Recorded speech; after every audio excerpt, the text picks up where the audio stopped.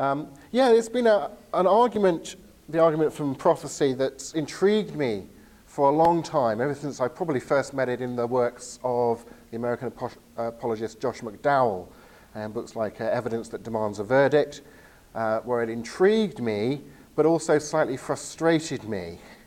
And coming at this argument with a sort of skeptical mindset, I would often find people presenting the argument by giving one quote from the Old Testament, sometimes which I thought was quoted out of context in order to make it mean something about Jesus, when clearly it hadn't had anything to do with the Messiah in the first place, and then proving that this prophecy had been fulfilled by giving you a reference to a Bible verse.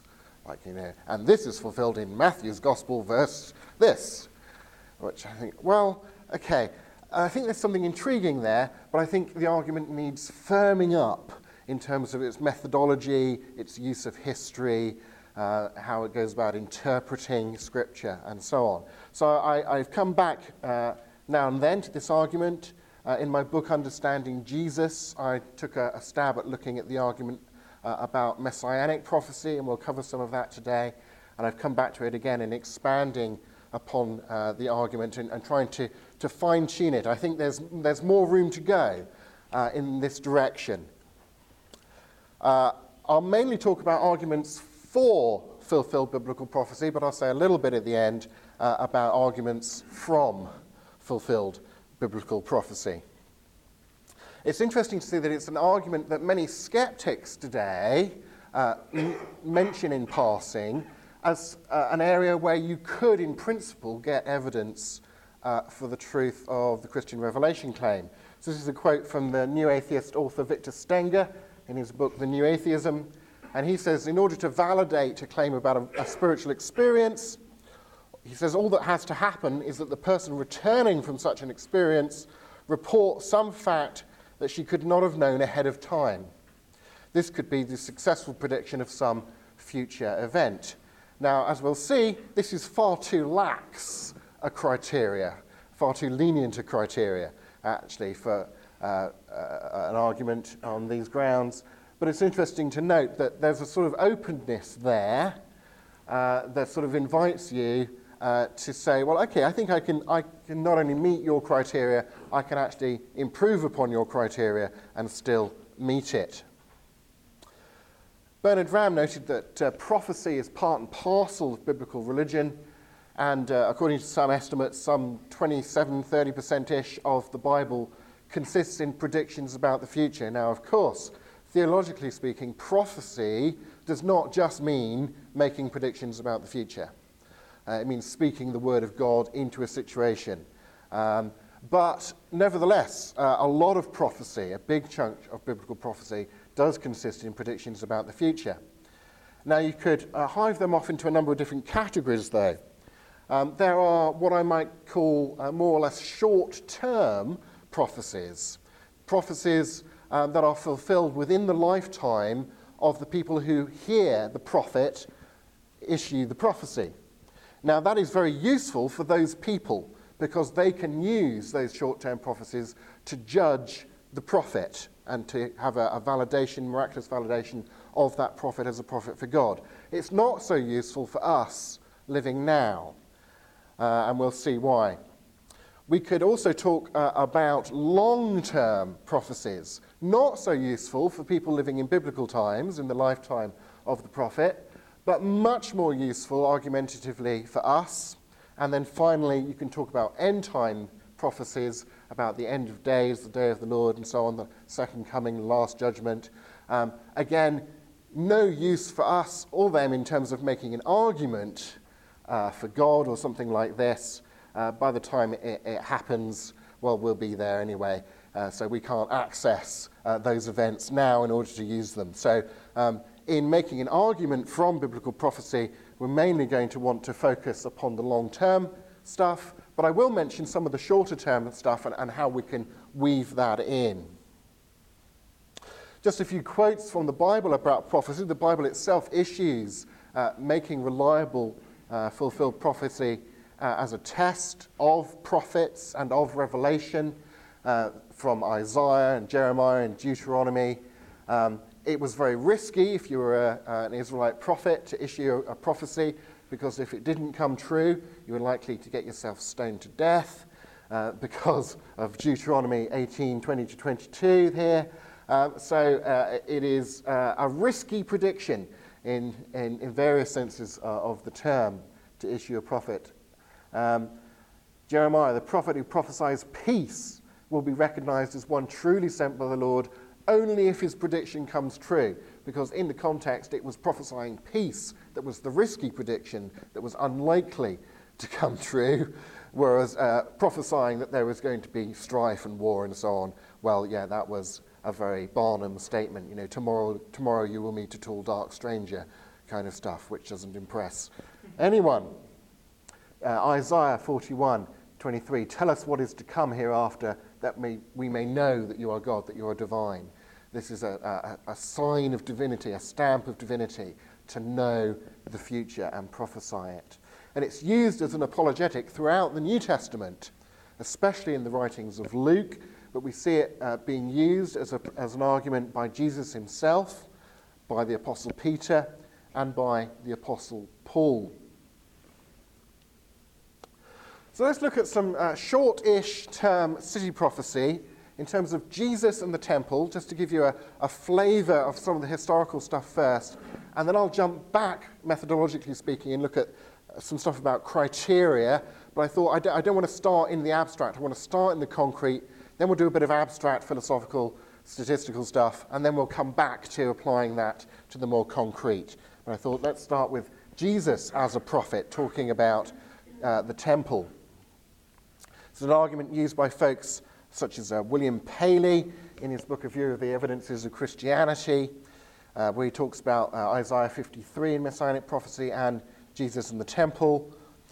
Ian Wilson notes that it is a straight fact of history that Herod's seemingly so permanent temple, which Jesus had predicted would be destroyed within a generation of his time, and you note we've got multiple quotes here across the Synoptic Gospels that the temple did indeed suffer this very fate. So here it is in the generally agreed earliest of those Gospels, in Mark, which, and I don't have the time to go into the reasons for this here, but I would date Mark to 49 AD, which is quite a bit earlier than some people would. But be that as it may, here's the quote from Mark. As Jesus was leaving the temple, one of his disciples said to him, "Look, teacher, what massive stones, what magnificent buildings." "Do you see all these great buildings?" replied Jesus. "Not one stone here will be left on another. Everyone will be thrown down. Truly I tell you, this generation will certainly not pass away until all these things have happened." Well, the phrase risky prediction that I used earlier comes from the famous philosopher of science Karl Popper, who talked in scientific theorizing about risky predictions. He said confirmations of your theory should count only if they're the result of a risky prediction, rather than, well, obviously you know you're going to find that, and so when you do the experiment and you find that, it doesn't really validate your theory. But if you make a risky prediction and you get empirical confirmation, that gives some warrant to believing the theory that made that risky prediction. So how risky a prediction would it be for Jesus to say those things about the temple? Well, let's use a control group, as it were, in scientific terms.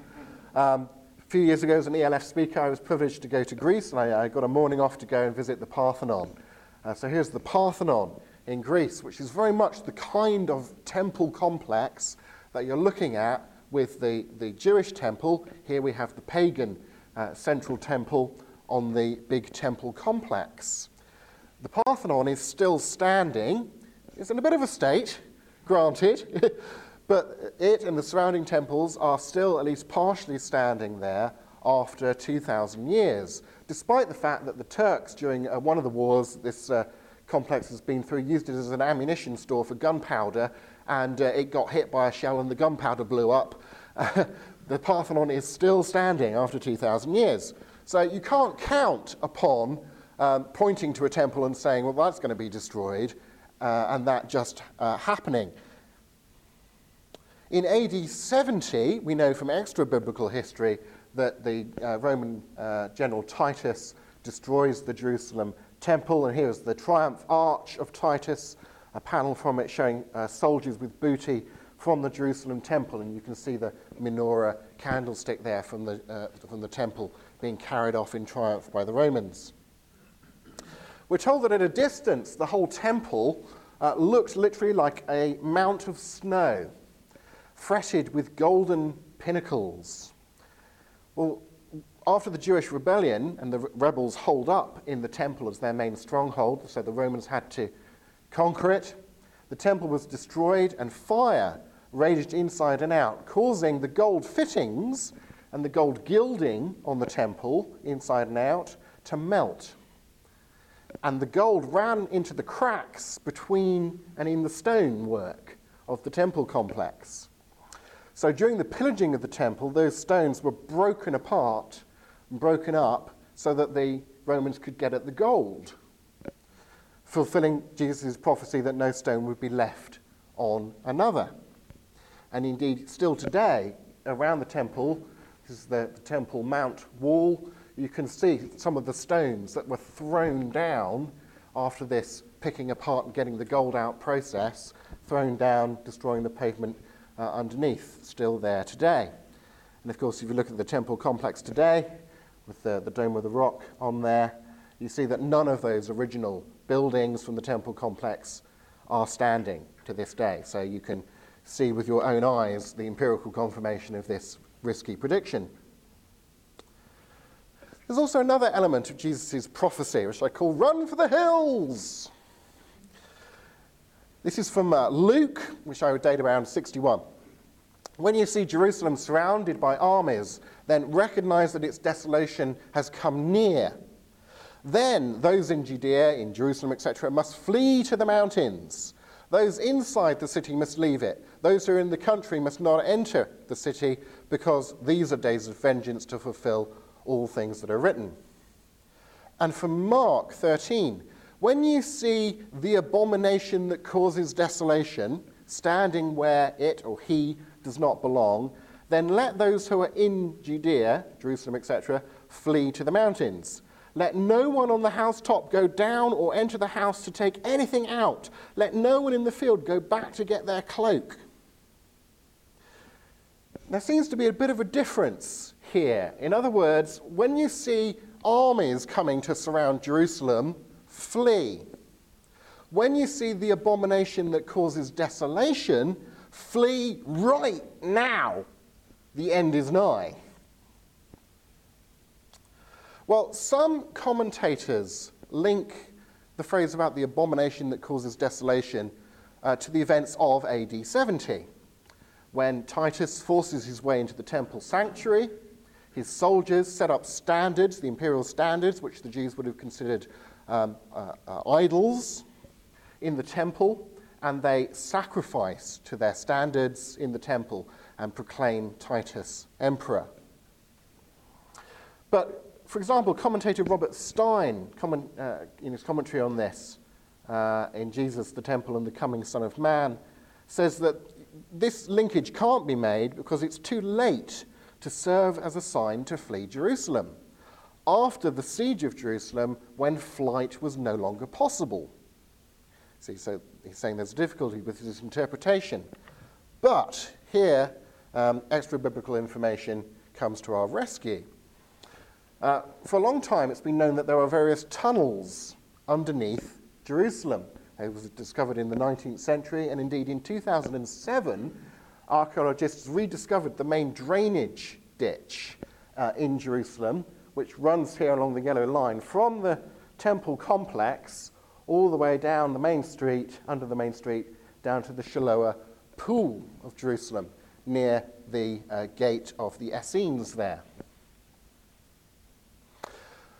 Norman Golb, who's a professor of Jewish history at the University of Chicago, says that underground passages enabled many inhabitants of Jerusalem to exit the city and flee, both south to Masada and via the Nahal Kidron and other wadis, heading from Jerusalem eastward towards the Dead Sea.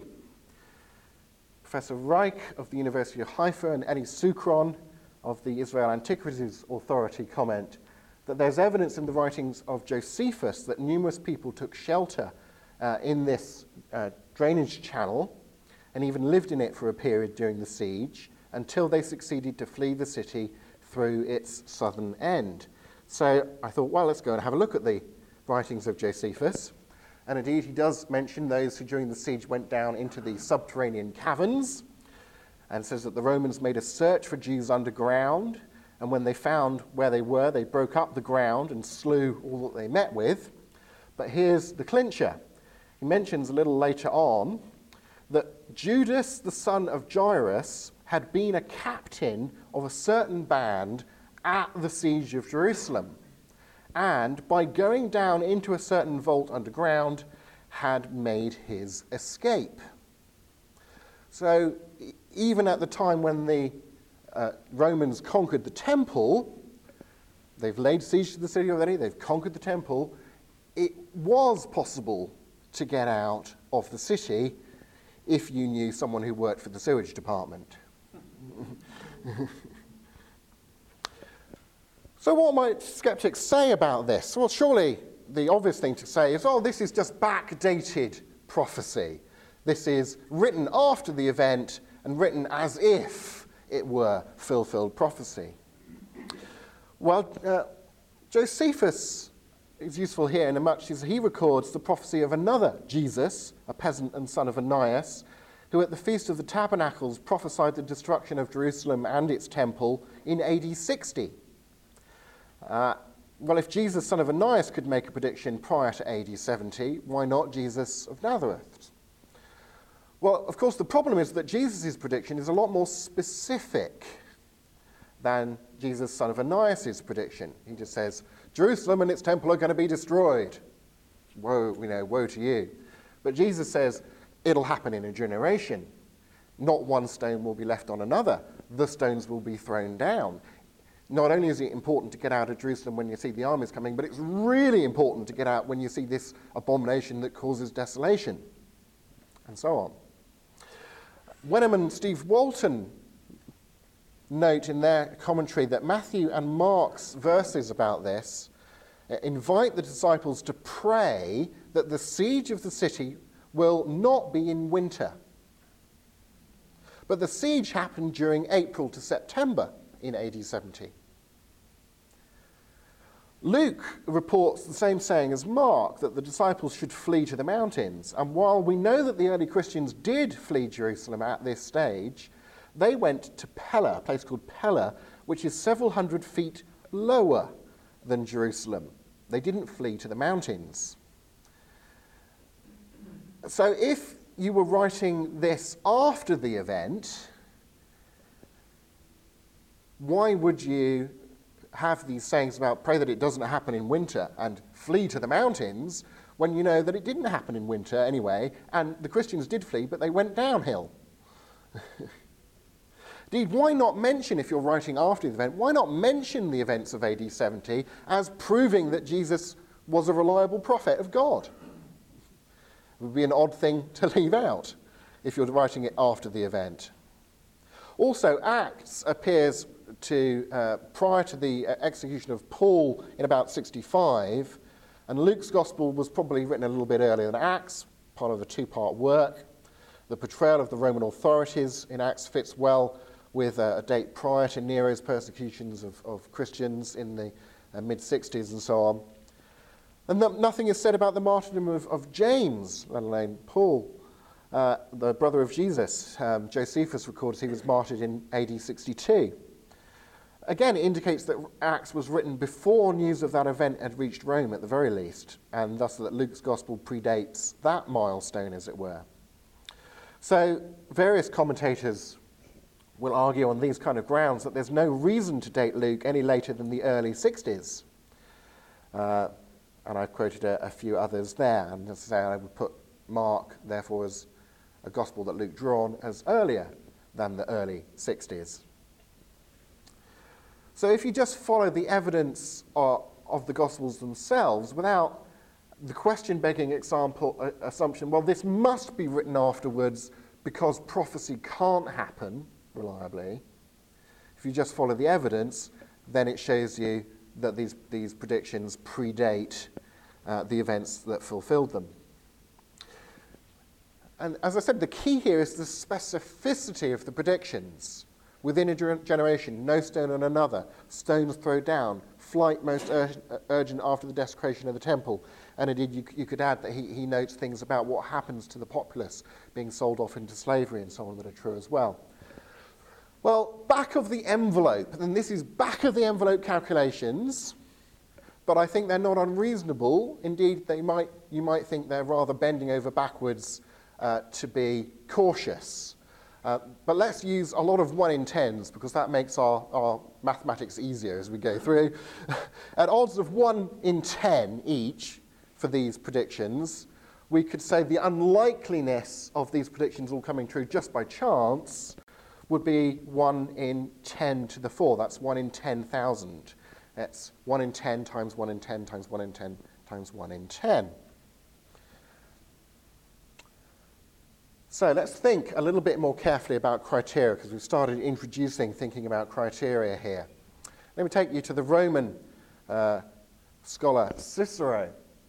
In a famous passage that philosophers often talk about when they're looking at design arguments in the ancient world, Cicero said this: if a countless number of copies of 1 in 20 letters of the Greek alphabet, made of whatever you will, were thrown together into some receptacle and then just shaken out onto the ground, would it be possible that they would produce the Annals of Aeneas, a book?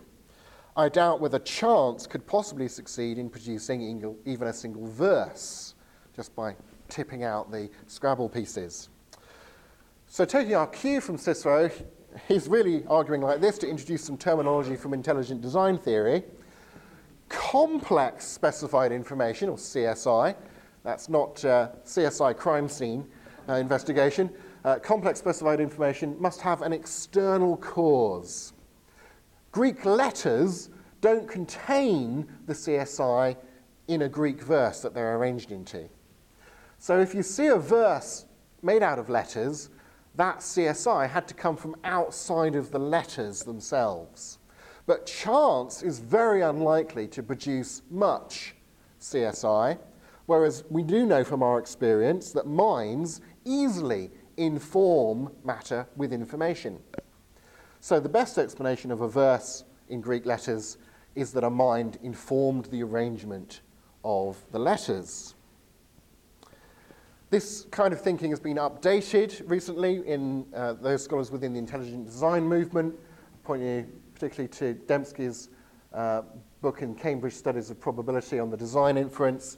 But here's a summary from the American philosopher William Lane Craig, who gives a nice concrete example. I'll give you some other concrete examples to think about as well. He says, as a basis for a design inference, in addition to high improbability, there also needs to be a conformity to an independently given pattern.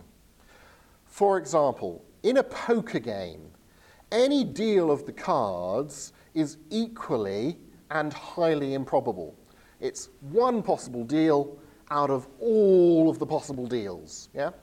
So they're all very improbable. But if you find that every time a certain player deals, he gets all 4 aces, you can bet, pun intended, that this is not the result of chance. If you accused him of cheating and he said, what's your problem? Look, any deal of cards that I get is just as improbable as any other. That's not going to allay your suspicions, because it's not just the improbability of what happened, but it's this conformity to an independently known significant pattern. So, back to Scrabble letters in English this time. If you were taking out letters from a Scrabble bag and you formed that sequence of letters, that is highly improbable or complex, unlikely. But it is not specified, it's gibberish. So although I might have deliberately chosen and arranged each of those letters, that might be the product of design, but you can't tell that just by looking. just by looking at the available data, your best explanation would be chance. Again, if I drew out the letters D, O, G, that would be specified. We already know that's an English word, but hitting that specification is not very unlikely because that's not very complex. But if I was taking out Scrabble letters from the bag here, a bit like they do in Hitchhiker's Guide to the Galaxy, and it says, what is the answer to the great question of the universe, and everything's 42. If I drew out the phrase, all things do become, have become, and will become, some by nature, some by art, design, and some by chance, Plato, laws. If I drew that out of the Scrabble bag, you would not take, chance as the obvious explanation. Neither, indeed, would you take, there must be I've just discovered a new law of physics that produces the works of Plato out of Scrabble letters. This is both complex and specified, and clearly the best explanation of that is it's the product of design, or Plato's category of artifice. You see someone enter a sequence of numbers into a cash machine, a hole-in-the-wall machine, and it gives them money. Were they lucky, or did they get the money by design? Well, when a complex event matches an independently given specified pattern, we naturally infer design. Now, your PIN number for your account is a 4-digit number. A PIN has 4 digits, each of which has 10 options, 0, 1 to 9. So there are 10 to the 4 different personal identification numbers. So you've got a 1 in 10,000 chance of a specific PIN being guessed correctly on any particular try. That's the same odds as Jesus' prediction about the temple complex, for nice parity here. And if you naturally infer design in one case, why not another? So as Thomas Morris argues, a single successful prediction about a remote or unlikely event could just be a lucky guess, a shot in the dark that just happens to hit the target. But the more successful predictions of that sort that a person is able to make, the less likely we are to be fully satisfied with just ascribing it all to luck. And there's a relationship here. This is an interesting graph, interesting relationship here between the number of prophecies that you make and how unlikely each of them is. So a few very unlikely to come true prophecies would be just as impressive as a lot of prophecies that come true, even though individually each of them isn't particularly unlikely. But it's the overall unlikeliness combined with the specificity. But how improbable is improbable enough? So here I have with me a 4-digit combination lock, which I'm going to pass around to the audience, and you can have a go at seeing if you can crack the combination and pass it round, and we'll see if anyone manages to crack it by the end of our session. I'm betting not. I've calculated the probabilities, so it could happen, but it's unlikely. On this massively longer combination lock here we are at 10 to the 4, your PIN number or that combination lock. And you get, as you go along here, what's called combinatorial inflation. So when you're working out probabilities, the thing to remember is you don't add them together. So that lock is not a 1 in 10 chance plus a 1 in 10 chance plus a 1 in 10 plus a 1 in 10. It's a 1 in 10 times a 1 in 10 times a 1 in 10. So 1 in 10 to the 8 here is not double 1 in 10 to the 4. It's massively larger than double 1 in 10 to the 4. So you get a sort of inflation that does this as you're moving up here.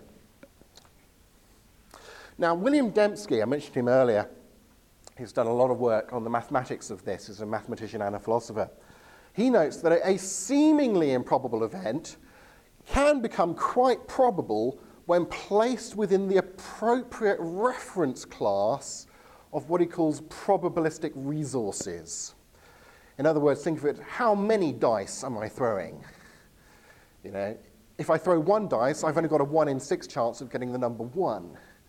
But if I throw 1,000 dice, it's very likely that I'm going to get a 1. See? So what are the probabilistic resources? On the other hand, it may remain improbable even after all of the relevant probabilistic resources have been factored in. If it remains improbable, complex, and if the event's also specified, then it still exhibits specified complexity, and you can infer design. Now, when he's talking about design inferences within biology and so on, Dembski has calculated a universal probability bound based on how old the universe is and the Planck time, it's the shortest time that events can happen in, and the number of fundamental particles in the universe and so on. And he gets a number of 1 in 10 to the 150. Those are the number of possible events in the entire history of the universe.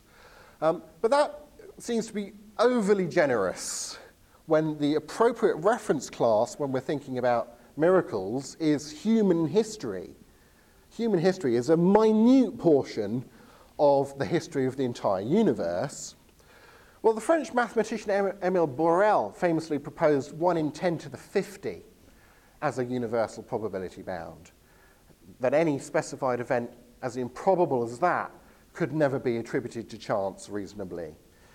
And I think if the reference class for biblical prophecy arguments is human history, or the history between the prophecy and whenever it is fulfilled, whenever it says, because sometimes they specify when they're going to be fulfilled, you know, within a generation, etc., a smaller probability bound would probably suffice. How do I set exactly where that is? I have no idea. Suggestions for reasonably making a case of what our probability bound should be welcomed. But here's my criteria, therefore. Let's say this. If there is a close correspondence between the most plausible reading of one or more prophetic predictions and a sufficiently improbable event or series of events, then the best explanation for that match is design. And secondly, in such a case, so that's for fulfilled prophecy, here's from, in such a case, if the prediction or predictions were A, written down, made some time before the event, very important, and the event couldn't be or wasn't humanly manipulated to fit the prediction, then the best explanation of that match will appeal to the supernatural resources of the religious context of the prophecy and the prophet making them. Okay. So let's go back to applying them. Let's take another dip into the Old Testament this time. Sennacherib and Jerusalem. When Sargon, king of Assyria, died in 705 BC, various subject states, including the Jews, saw an opportunity to throw off their subservience. Hezekiah, king of Judah, ceased to pay tribute and entered into a pact with Egypt. In 703 BC, Sennacherib, Sargon's son, began a series of campaigns to quash opposition and put his stamp of rule back on the empire. Hezekiah expected the Egyptians to come to his aid. They didn't. Uh-oh. 2 Kings tells us that Hezekiah was 25 years old when he became king, and he reigned in Jerusalem 29 years, and he rebelled against the king of Assyria and did not serve him. Very recently, an interesting archaeological find, we have found Hezekiah's personal seal of office. This is his seal, and it says on it, belonging to Hezekiah, son of Ahaz, king of Judah. So there he is in the archaeological record. In the 14th year of King Hezekiah, Sennacherib came up against all the fortified cities of Judah and took them, according to 2 Kings, writing in about 560-ish BC. We've got some reliefs here. You can, if you get a chance to go to the British Museum in London, and there's a lot of material relating to this historical episode in the British Museum. Lachish, the Lachish relief, and this is just one panel from the Lachish relief. One of the chief cities of the kingdom of Judah, and in 701 it was captured by Sennacherib. Here you can see his troops going up there, siege ramps against the city walls, and various stones being lobbed down at them and arrows being fired back and everything. Very dramatic stuff. After the capture of the town, here we have a few unfortunate Jews being flogged and flayed by their Assyrian captors. So the Assyrian war machine was the ruthless, powerful war machine of the biggest empire in the world. Judah was a small vassal kingdom left on its own without the resources of Egypt that was banking on in order to shore itself up against the might of the Assyrians.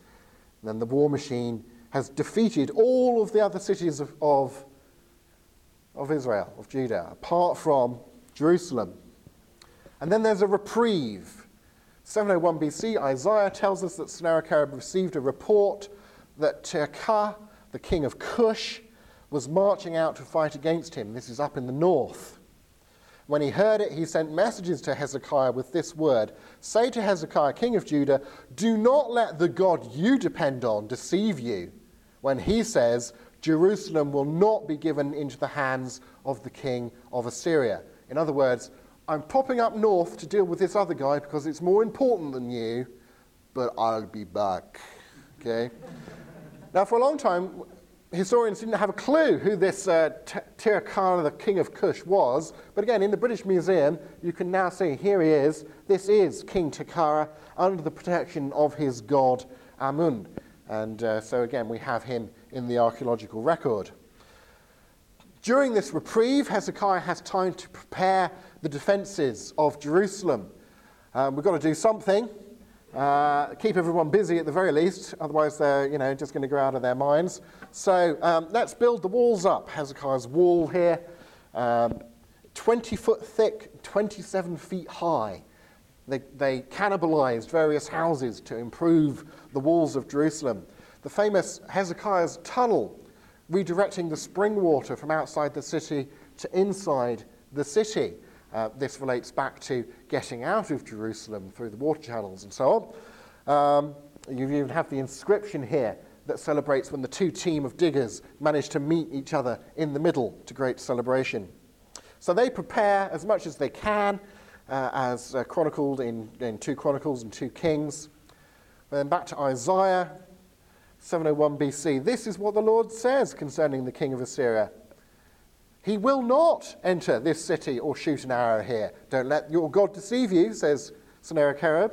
He will not come before it with shield or build a siege ramp against it. By the way he came, he will return. He will not enter this city, declares the Lord. I will defend this city and save it, for my sake and for the sake of David my servant. Again, note, this is pretty specific.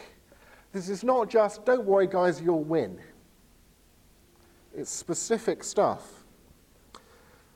We're told in Isaiah that the angel of the Lord went out and put to death some 5,180, it's probably a better translation here, men of the Assyrian camp.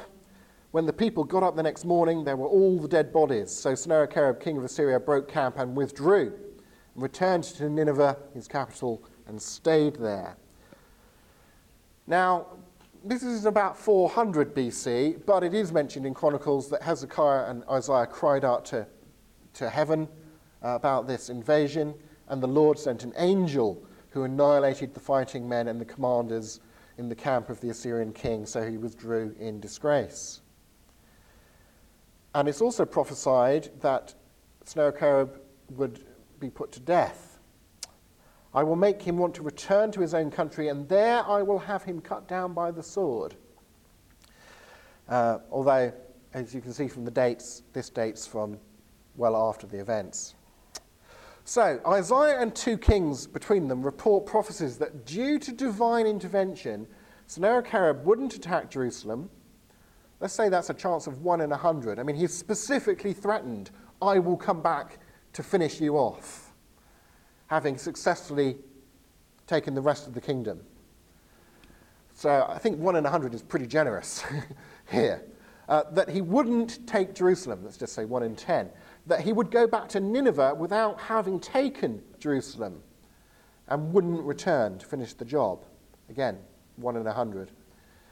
Well, that's odds of 1 in 10 to the 5.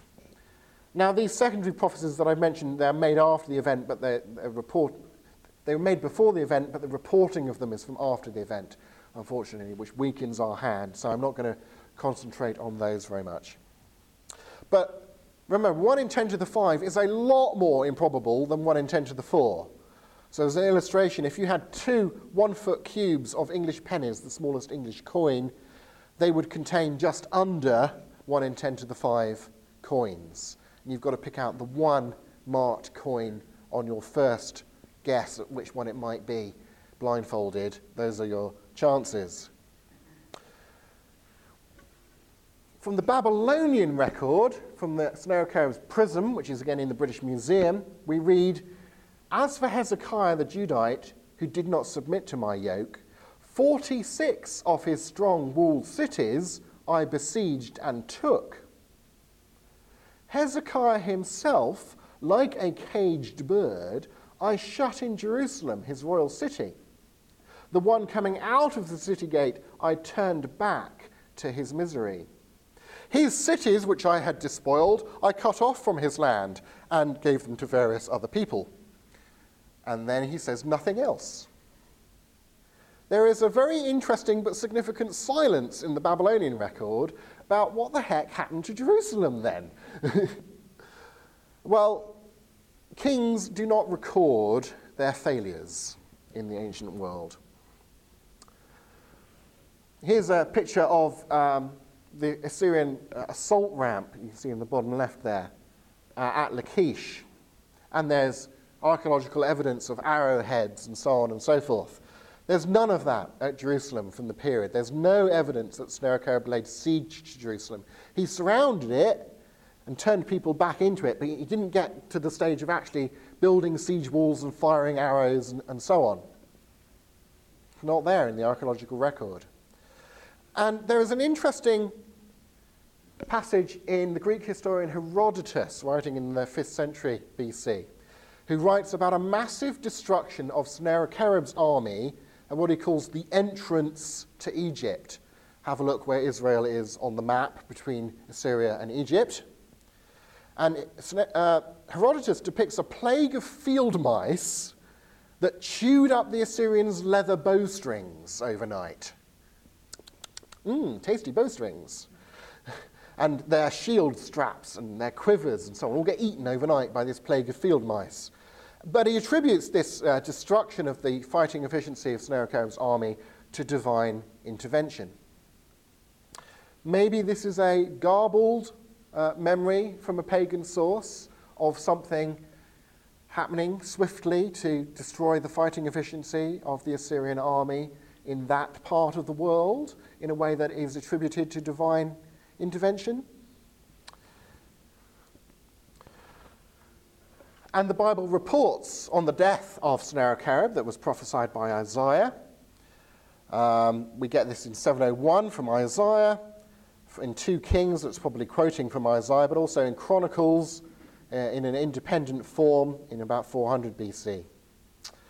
And we have records of this independently from the Babylonian accounts as well. The 7th century BC Babylonian Chronicles note that on the 20th day of the month of Tebatu, Sennacherib, king of Assyria, his son killed him in a rebellion. And the Annals of Urshidon, who's the 3rd son of Sennacherib, in 680 BC writes, "My brothers forsook the gods, turned to their deeds of violence, plotting evil behind my back. I wasn't part of the palace coup, don't blame me. Oh, I didn't know anything about it, governor. Committed unwarranted deeds. To gain the kingship, they slew Sennacherib, their father, but then they scarpered afterwards. They didn't have the follow-through." And Urshidon is mentioned in the Bible as well in various places. So again, you've got the biblical account and the extra-biblical Babylonian and archaeological account matching up with one another. So the extra-biblical evidence, so you're not pointing to the Bible to say this was fulfilled, the extra-biblical evidence shows that Sennacherib didn't raise a siege ramp against Jerusalem, didn't shoot arrows against Jerusalem, didn't take Jerusalem, that the army was suddenly rendered impotent without human intervention even, that he returned to Nineveh, that he didn't ever come back to finish the job, that he was murdered, and he was murdered in his own country. But again, the crucial issue is going to be the dating of the prophecies. Best reference I point you to, and there's a website that goes along with this book as well, Dating the Old Testament by Craig Davis, and he's got datingtheoldtestament.com, where you can get access to that material. Again, if you follow the evidence of the dating without appealing to the question-begging presumption, well, this must be written after the event because predictive prophecy is impossible, that's the right historical methodology, I would argue, that you have to follow the evidence of dating for the Old Testament rather than setting its dating by this assumption that naturalistic worldview is true. You're just begging the question against the prophecy argument if you don't do that. And that any charge of fraud, which is basically what this charge would amount to, any charge of fraud needs to be sustained by independent evidence. So what's your evidence that this was a fraud written after the event but pretending to be written before it? There is none. There's no evidence, which is nice to point out to people, particularly in the New Atheist movement, who are always saying, evidence is the thing. You've got to follow the evidence where it leads. But now I will argue completely on the basis of my philosophical presumption, And they do that time and time again. Pseudonymous forgeries that pretend to be written by people they're not written by. Well, that wouldn't explain how short-term prophecy functioned in Jewish society to get prophets accepted by their society. How do you account for that on the assumption that all of this biblical prophecy stuff is pseudonymous forgery? And even Bar Ehrman, a well-known skeptic, notes that ancient sources took forgery seriously. It's not like, they didn't care about forgery in the ancient world. No, they almost always condemn it in strong terms. And you can see from, if Deuteronomy condemns someone who is a prophet making a prophecy and they get it wrong, well, then you should kill them. What sort of view would they take of someone who pretends to be a prophet and puts words into the mouth of someone who was a prophet? So they're not going to look kindly upon that. Socially speaking, it's unlikely to happen. But in terms of dating the Old Testament prophecies, the last book of the Old Testament, which is Malachi, was written about 450 BC. The Dead Sea Scrolls and the Septuagint translation of the Old Testament both come from about 150 BC. So they prove that the Old Testament writings existed prior to the New Testament era. Whatever the arguments about the dating here or there of Old Testament passages, they're definitely at least 150 years prior to the New Testament stuff. That'll be granted even by liberal arguments. So, looking at my time now, perhaps I will skip Tyre, another Old Testament city prophecy. You could look into Tyre. And very briefly, there's this prophecy that seems to split into a lot of talking about many nations coming against Tyre, they, and a specific bit in the middle about Nebuchadnezzar coming against Tyre. So there's a sort of shortish term and then a long-term element to this prophecy, which is nice. It's pretty specific about what will happen, and indeed you can show, again, extra biblically and so on, that this is what happened. Particularly the long-term stuff was fulfilled by Alexander the Great 250 years after the prophecy, when he uses the rubble left over from destroying the mainland city of Tyre, and he puts the rubble into the sea to build a causeway out to the island city fortress of Tyre. So over time, sand and so on has accumulated to make this sort of an isthmus rather than, as it was originally, the land and the island. And that's because there's a bit in the prophecy that says that Tyre will be leveled and the rubble of Tyre will be put into the sea. And that's done by Alexander the Great. So you can see here's a photo. After treating Tyre with the greatest atrocity, Alexander rebuilt it and replanted it so that future generations would regard him as the founder of a new city. So he expunges Tyre as it was. And yes, there is now a town of Tyre in the vicinity of the ancient city, but it's got no connection. There's no organic connection to the old city, which is gone. And indeed, as is featured in the prophecies, fishermen have indeed used the spot for generations for the spreading of their nets. So again, it's the specifications, as Robert Newman says about Tyre. They're sufficiently unusual, unlikely, complex, to make coincidence unlikely. And they're filled by a range of actors over such a time span as to rule out the plausibility of an intentional human fulfillment, which is key. And again, just using some back-of-the-envelope calculations, you could get odds of at least 1 in 10 to the 8 for that series of prophecies. Whatever you make of the prophecy aspect of looking at Old Testament prophecies, they do show, the evidence clearly shows, that the Old Testament presents us with reliable accounts of what happened in history.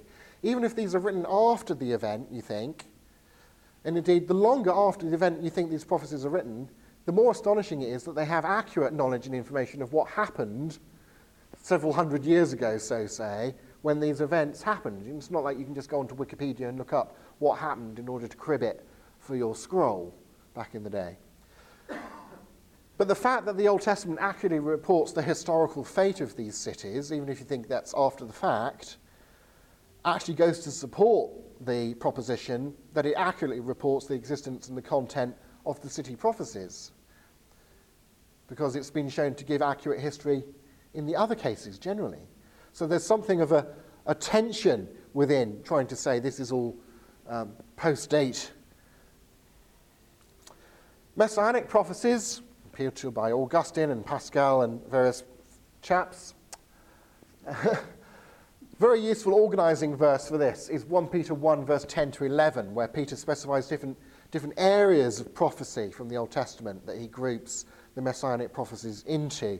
And in my book, Understanding Jesus, I go through the different areas that Peter lists. I'm not going to go through them all because I haven't got a huge amount of time left. But again, arguments against historicized prophecy, this is sort of the other direction, to say not that they made up that the prophecies were there, but they made up that the events happened in order to make it seem like Jesus is a figure that fulfills the events. Well, they say they're not doing it. We did not follow cleverly devised stories. We were eyewitnesses, etc. It's implausible to think the disciples invented non-historical details in reports of, for example, Jesus' death and resurrection to historicize these Old Testament prophecies when clearly from their own report they only interpreted those Old Testament passages as being about Jesus after the fact because of their experiences of what happened to Jesus and particularly the resurrection. It's not as if they can say, yeah, this is what we expected to happen. They say this is something happened that we didn't expect, but which fulfills these prophecies we can now see in the benefit of hindsight. But it's kind of embarrassing to them that they didn't expect it, particularly when Jesus himself predicts that it's going to happen and tells them. So that's embarrassing, and people don't tend to tell stories against themselves unless they're true. It's implausible given the integrity displayed by the gospel writers' use of embarrassing stories in the Gospels. Peter's denial of Christ, the female witnesses to the resurrection being the first witnesses to the resurrection in the empty tomb and so on. Implausible given their willingness to be martyred for these claims. That doesn't show that what they were claiming was true, but I suggest it does give lots of evidence that they believed that it was true. So they didn't think that they had made up these fulfillments, as it were. Leave aside, there were deliberate fulfillments, like making a new covenant or riding a donkey into Jerusalem. Jesus deliberately did those things to make messianic claims. Those things could be used in arguments that already assume the existence of God to say he was the Messiah, but you're not going to use them in an argument from prophecy for the existence of God without begging the question. So leave those aside. But there's plenty over which Jesus had no control, humanly speaking, of whether he fulfills these Old Testament messianic prophecies about his lineage, the time of birth, place of birth, being perceived as a healer, rejected by the authorities, repudiation by Peter, the time and circumstances of his death, rising from the dead. That's a pretty hard one to pull off on your own bat as well. So this is just cribbing from my book on understanding Jesus and looking at various categories that Peter runs there and doing some back-of-the-envelope calculations and looking at some extra biblical evidence again. So Phlegon records that Jesus was believed to be a prophet. He was accurate during his time and so on. That he was believed to be someone who worked miracles, and there's multiple independent eyewitness attestation to Jesus working miracles and so on. Attestation from the Talmud, from Josephus, from the pagan philosopher Celsus, that Jesus was regarded as a miracle worker. His fulfillment of 12 prophecies about his origins and actions, one chance in 170 million. Take 15 aspects of Isaiah 53 and Psalm 22, one in 1,074 million. Multiply them together. Jesus conservatively had a one chance in 182,580 million chance of fulfilling those prophecies. Just 27 prophecies by chance.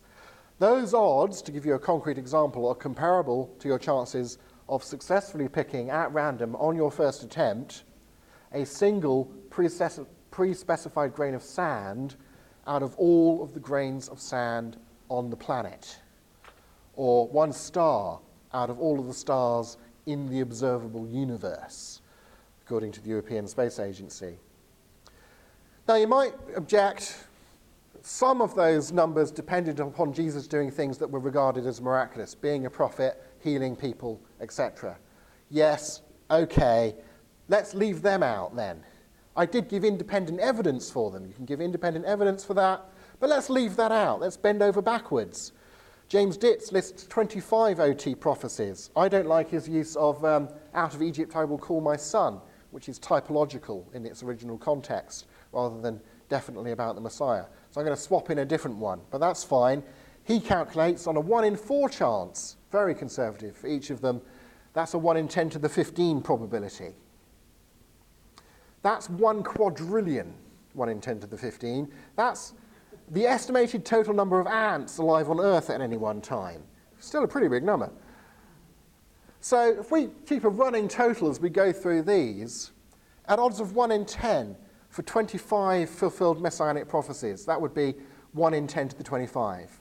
Let's multiply in the predictions about Tyre, the long-term predictions about Tyre, 1 in 10 to the 6, that gets us to 1 in 10 to the 31. The Old Testament prophecies, the prime ones, the ones about Sennacherib in Jerusalem there, but leaving aside the stuff about him being killed later. Well, that gets us up to 1 in 10 to the 36. Factor in Jesus' prophecies about the temple, gets us to 1 in 10 to the 40. If you add in the other remaining stuff, 1 in 10 to the 44. But if we use the messianic prophecy calculation from my Understanding Jesus book, that would put us over 1 in 10 to the 51, which is over Borel's universal probability bound. But supposing you're still a bit skeptical, let me bend over backwards to be cautious here. Let's lop off a huge amount of this number that we've arrived at and just use the number 1 in 10 to the 34. I was up in the 40s, the 50s. Chop all that off. We're using a minimal set of the data here. Why do I have a snowflake? Well, it's said, isn't it, that every snowflake is individual. I don't know how they can check that. The odds are that every snowflake is individual. But suppose that's true. Suppose I say, I have marked with a particular radioactive isotope one snowflake. Get into the TARDIS, into Doctor Who's time machine. Go anywhere, at any time you like, on planet Earth during its history. From today backwards. Stoop down with your tweezers, pick up any snowflake you like. What are the chances that you pick the snowflake that I have pre-specified? Well, it's 1 in 10 to the 34. According to David Phillips, who's a senior climatologist with Environment Canada, he estimates that the total number of snowflakes that have fallen on Earth over the course of time is about 1 in 10 to the 34. That is a long odds to bet against. And remember, I'm bending over backwards to be cautious in the probability that I'm calculating here. I was cautious in the original calculations, and now I've chopped off a huge proportion of the calculation. And still, 1 in 10 to the 34. So as Thomas Morris says, a fulfilled series of prophecies made by different people at different times over biblical history, culminating in a single fulfillment by the life of so remarkable a person as Jesus. This is the religious historical context of this prophetic miracle. It cries out for an explanation of an extraordinary sort. Surely the most reasonable explanation is that the God of Israel was involved in the prophecy and the fulfillment somehow, thereby giving us an extra ground for accepting Jesus as the culmination of divine revelation. So, in conclusion, the Bible certainly contains accurate knowledge about various historical events. And the longer after, if you're skeptical, the longer after those events you try and say the prophecies were written down in order to put them after the events they're talking about, the harder it is for you to account for the reliability of the historical knowledge in those books about what happened during the time that they're meant to have come from. So there's inner tension in that, they must have been written afterwards argument. It's not only a begging the question response to the argument from prophecy, but there's an evidential problem with trying to mount that critique. Secondly, there's evidence, yes, varying in strength, that these events were predicted by specific prophecies made well before the fact. But the best evidence here, interestingly and usefully for a Christian apologist, the best evidence here concerns the fulfillment of messianic Old Testament prophecies in Jesus.